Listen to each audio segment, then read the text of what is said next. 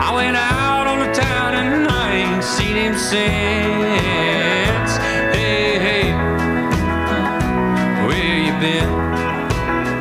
All right, welcome back, New River Valley. This is Mark Tapp with Keith Weltons. You're listening to AM Hodgepodge. Keith, that was a good segment last segment. You did some work on that one. Thank you. Then I was trying to weave some stuff together. Yeah, it's hard Yeah. to do. Thank you. I'm going to show you how hard it is. All right. We're going to see if you can last 8 seconds. You're right.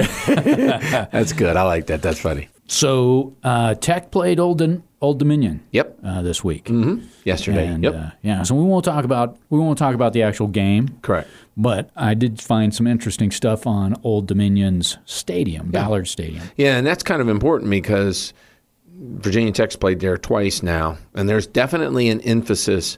This happened with, I guess, 2 or 3 governors ago. Mm-hmm. So you've got to understand when they create football schedules, they typically there's a 32 game now on the schedule. So against Ole Miss. Yeah. So Ole Miss is going to travel. So it's 10 years way out. out. Yeah. Right. So there was this push by the governors, some time back, to increase the number of games played against in-state schools. So Virginia Tech obviously plays UVA every single year due to the rivalry of the two schools, but now you're also in the same conference. But schools like James Madison, and you've got Old Dominion and Liberty, these were all programs that were looking to try to make the jump from lower, what they call FBS schools, I think football subdivision schools, to Division I. And if I got that backwards, it doesn't matter. But they were trying to make the leap up. Well, in order to be able to do that, you have to have significantly larger cash, and you have to be able to prove certain metrics in order to be accepted into a conference or a division. So this year is the first year, for instance, that James Madison is playing at the highest level of football, and they're in what's called the Sun Belt. Well, the Sun Belt is a division that's out in like Arizona and like UTEP and stuff, but you now have James Madison, which is 140 miles north, playing games against teams 1,200 miles west. Yeah, so this is the first year ODU's been in the Sun Belt Conference, right? Sun Belt too, yeah. And so I'm guessing then that requires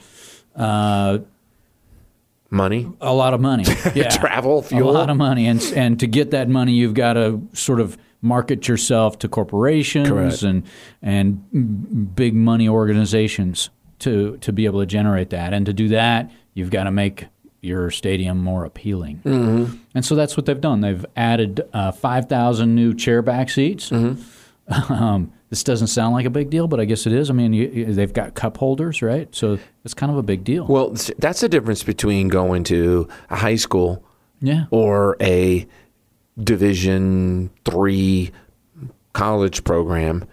And I don't want to pick on Division III because they're not all that way, but most, you have capacity for a couple 3,000 to 5,000 fans, and you're more interested in making sure that the uniforms are nice and that the field's in good condition. The fans is kind of an ancillary thing because you're never going to have 25,000 people. Yeah. But if you're going to start to try to need another 5,000 to 10,000 fans in order to be able to cover those additional costs, you got to, and you only get 6 home games maybe in there. So those 5,000 seats at $30 a pop, that kind of starts to add up, right?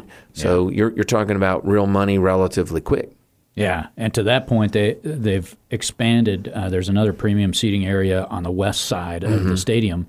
They call it the deck, and it's got an all-you-can-eat buffet. It's got soft drinks, cash bar. That's where we need to go. Yeah, there's a problem with that though. It's a little caveat. How much would you pay to sit in the deck? Is it per game? Yeah. So it's a per game, and if I don't have to pay any annual dues, and it's just the ticket, is there any annual dues? Just ticket? It looks like it's just the ticket. Then I'd pay all you can eat. All you can eat. You've got free soft drinks. Let's say I was there. Bar, Let's say I was there and I had an affinity, right? I mean, I want ODU to do well. I'm in a state school. So I'm going to say $350 a game. Okay. Well, you can't go. Are you kidding me? $1,000. Oh, wow. Yeah. Well, here's something that I can say. I don't want to begrudge that. They are pulling from about 2 million people within a 45-minute area. Yeah. 350 would be a tough sell at Lane Stadium, considering you're pulling from 1 million people within a 90-minute area. Yeah. So that's a tough thing. With today, though, I mean, all you can eat. And by the way, those people that are in there, if those are the people that you need to meet, yes. bingo, bango. That's exactly what they're marketing it as. So this is the first year that they've offered beer and wine sales. And you're exactly right. So the deck is being marketed to area corporations and businesses as a place for those leaders and their employees to mingle and get to know each other. So it's, if you're a business owner, you can write that off. Maybe. Probably. Got to have profits. What if before the new IRS before the agents. 87 come after you? So here's how it could be done. Let's say you were a member of the local Chamber of Commerce there. Yeah. Right? You could say the Chamber of Commerce says, well, we'll go ahead and buy 50 tickets, right? To do the math. And maybe the school gives them a reduced amount because they're going to buy 50.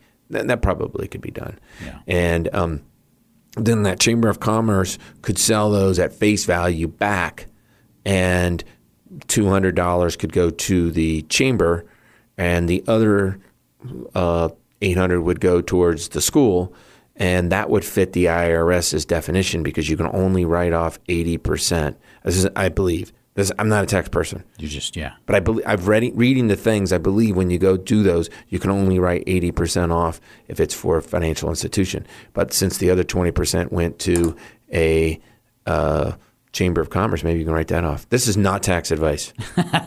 Like, not at all. Yeah. Like, please don't go that. You're just speculating. Yeah, speculating. There's something like that. A doable deal. Yeah, but I'm trying to get them in the head as to why they might be doing this. Yeah. Where are they trying to draw some value? And value can be unearthed if to your point, it's a deduction. Yeah, yeah. Speaking of marketing and sports, we had our beer segment in the last segment. Yeah. I wanted to show you a picture. So what people don't know is in the last couple of weeks, you bought for the office a new cooler. Yeah, I did. And it's kind of retro. It's cool. Yeah, it's a neat cooler. Now, is it Coleman? It's a Coleman. Yeah, it was kind of cool. And you said, this way, if you're going on a trip or hiking or whatever, take it with you, right? Yep. So I saw this, and I thought of you immediately. Oh, what is that? A DeWalt or something? It's a Shiner Bock. That is cool. Yeah. So does it have big wheels that you can pull it on the beach? They're smaller. They'd probably be a pain. Although a good do-it-yourself. I know, pull the wheels off. Ones, yeah. You could probably do that. That wouldn't be a bad idea on that Coleman, is to just find some sort of a way to pull it. This so Shiner Bock or Shiner Beer and Academy Sports have paired up. That makes sense. Academy's out of Texas. Yeah, and they've got some really cool swag. You can go to www.academy.com/Shiner and see all of this stuff. And it starts at $4.99, so you can get a baseball cap or T-shirts, and it's all pretty cool stuff. Most of it's got, all of it's got either the Academy Sports or the Shiner logo, but it's all sort of tied together. Right. And like I said, this cooler is really, really cool looking. We'll put a picture of it up on our Facebook page at AM Hodgepodge to show everybody. That'd be cool. We're not making any money on that. on that. Not cool. We're not making money on coolers yet. Although, what I think would be really cool is if you do go to the Facebook or cool. If you would go to the Facebook page, and you do go to the Academy Sports and you buy something, just tell us. Yeah. It'd be kind of a neat experiment to see how many people thought it was cool. Maybe we'll put a picture of the Coleman one and that one and see which one gets more likes. Hey, there's an idea. Which one do you like better? Yeah. And then before we go out of this segment, and we've got one more real quick segment coming up, but before we go out of this segment, I saw something that I thought was pretty simple, and I'd like to know if anybody's tried it or if they do try it, what their results are. So I didn't know this, but apparently this time of year, the wasps are running out of food because they're done with their breeding process, whatever. So they're out on the hunt. So when you're out on the lawn doing a picnic or something, they're the most annoying now. Yeah, okay. This is when the most stings are going to take place. And they don't have any, they don't want to sting you. Right. You just make them mad sometimes. They're like matadors. Yeah. So they're looking for food, and of course your soft drink or your beer has that sweetness that attracts them. Mm-hmm. So a good hack that will keep them away from your picnic is to take a little, maybe like a lid to a jelly jar. You're not going to say put soap in it, are you? Put jam in it. Really? Yeah. Oh, yeah, and just put it off to the side? Yeah. You know, it's got to be close enough to where your picnic guests will. But far enough. Yeah. Yeah. Kind of like how you can put beer in a bucket or in a little tub, and then the slugs will go in it. That's right. Yeah. Except slugs don't sting you; they slime you. Yeah, and then they don't come back out either. They're like, this was pleasant. Yeah. So, I thought that was kind of. I will tell you. Somebody's got to tell us whether that works. Well, I will tell you this: that they have been noticeably present, because we've had a couple of stings in our house, and I will be out back, and they're just flying around my drink like nonstop. I mean, just nonstop. They won't stop flying around. And it doesn't matter what kind of drink it is. They're just because it's got some sort of a sugar in it, whether it's sweet tea or Coke or beer. Doesn't matter. Yeah, absolutely. That's cool. All right, everybody, stick with us. You've got one more segment with AM Hodgepodge.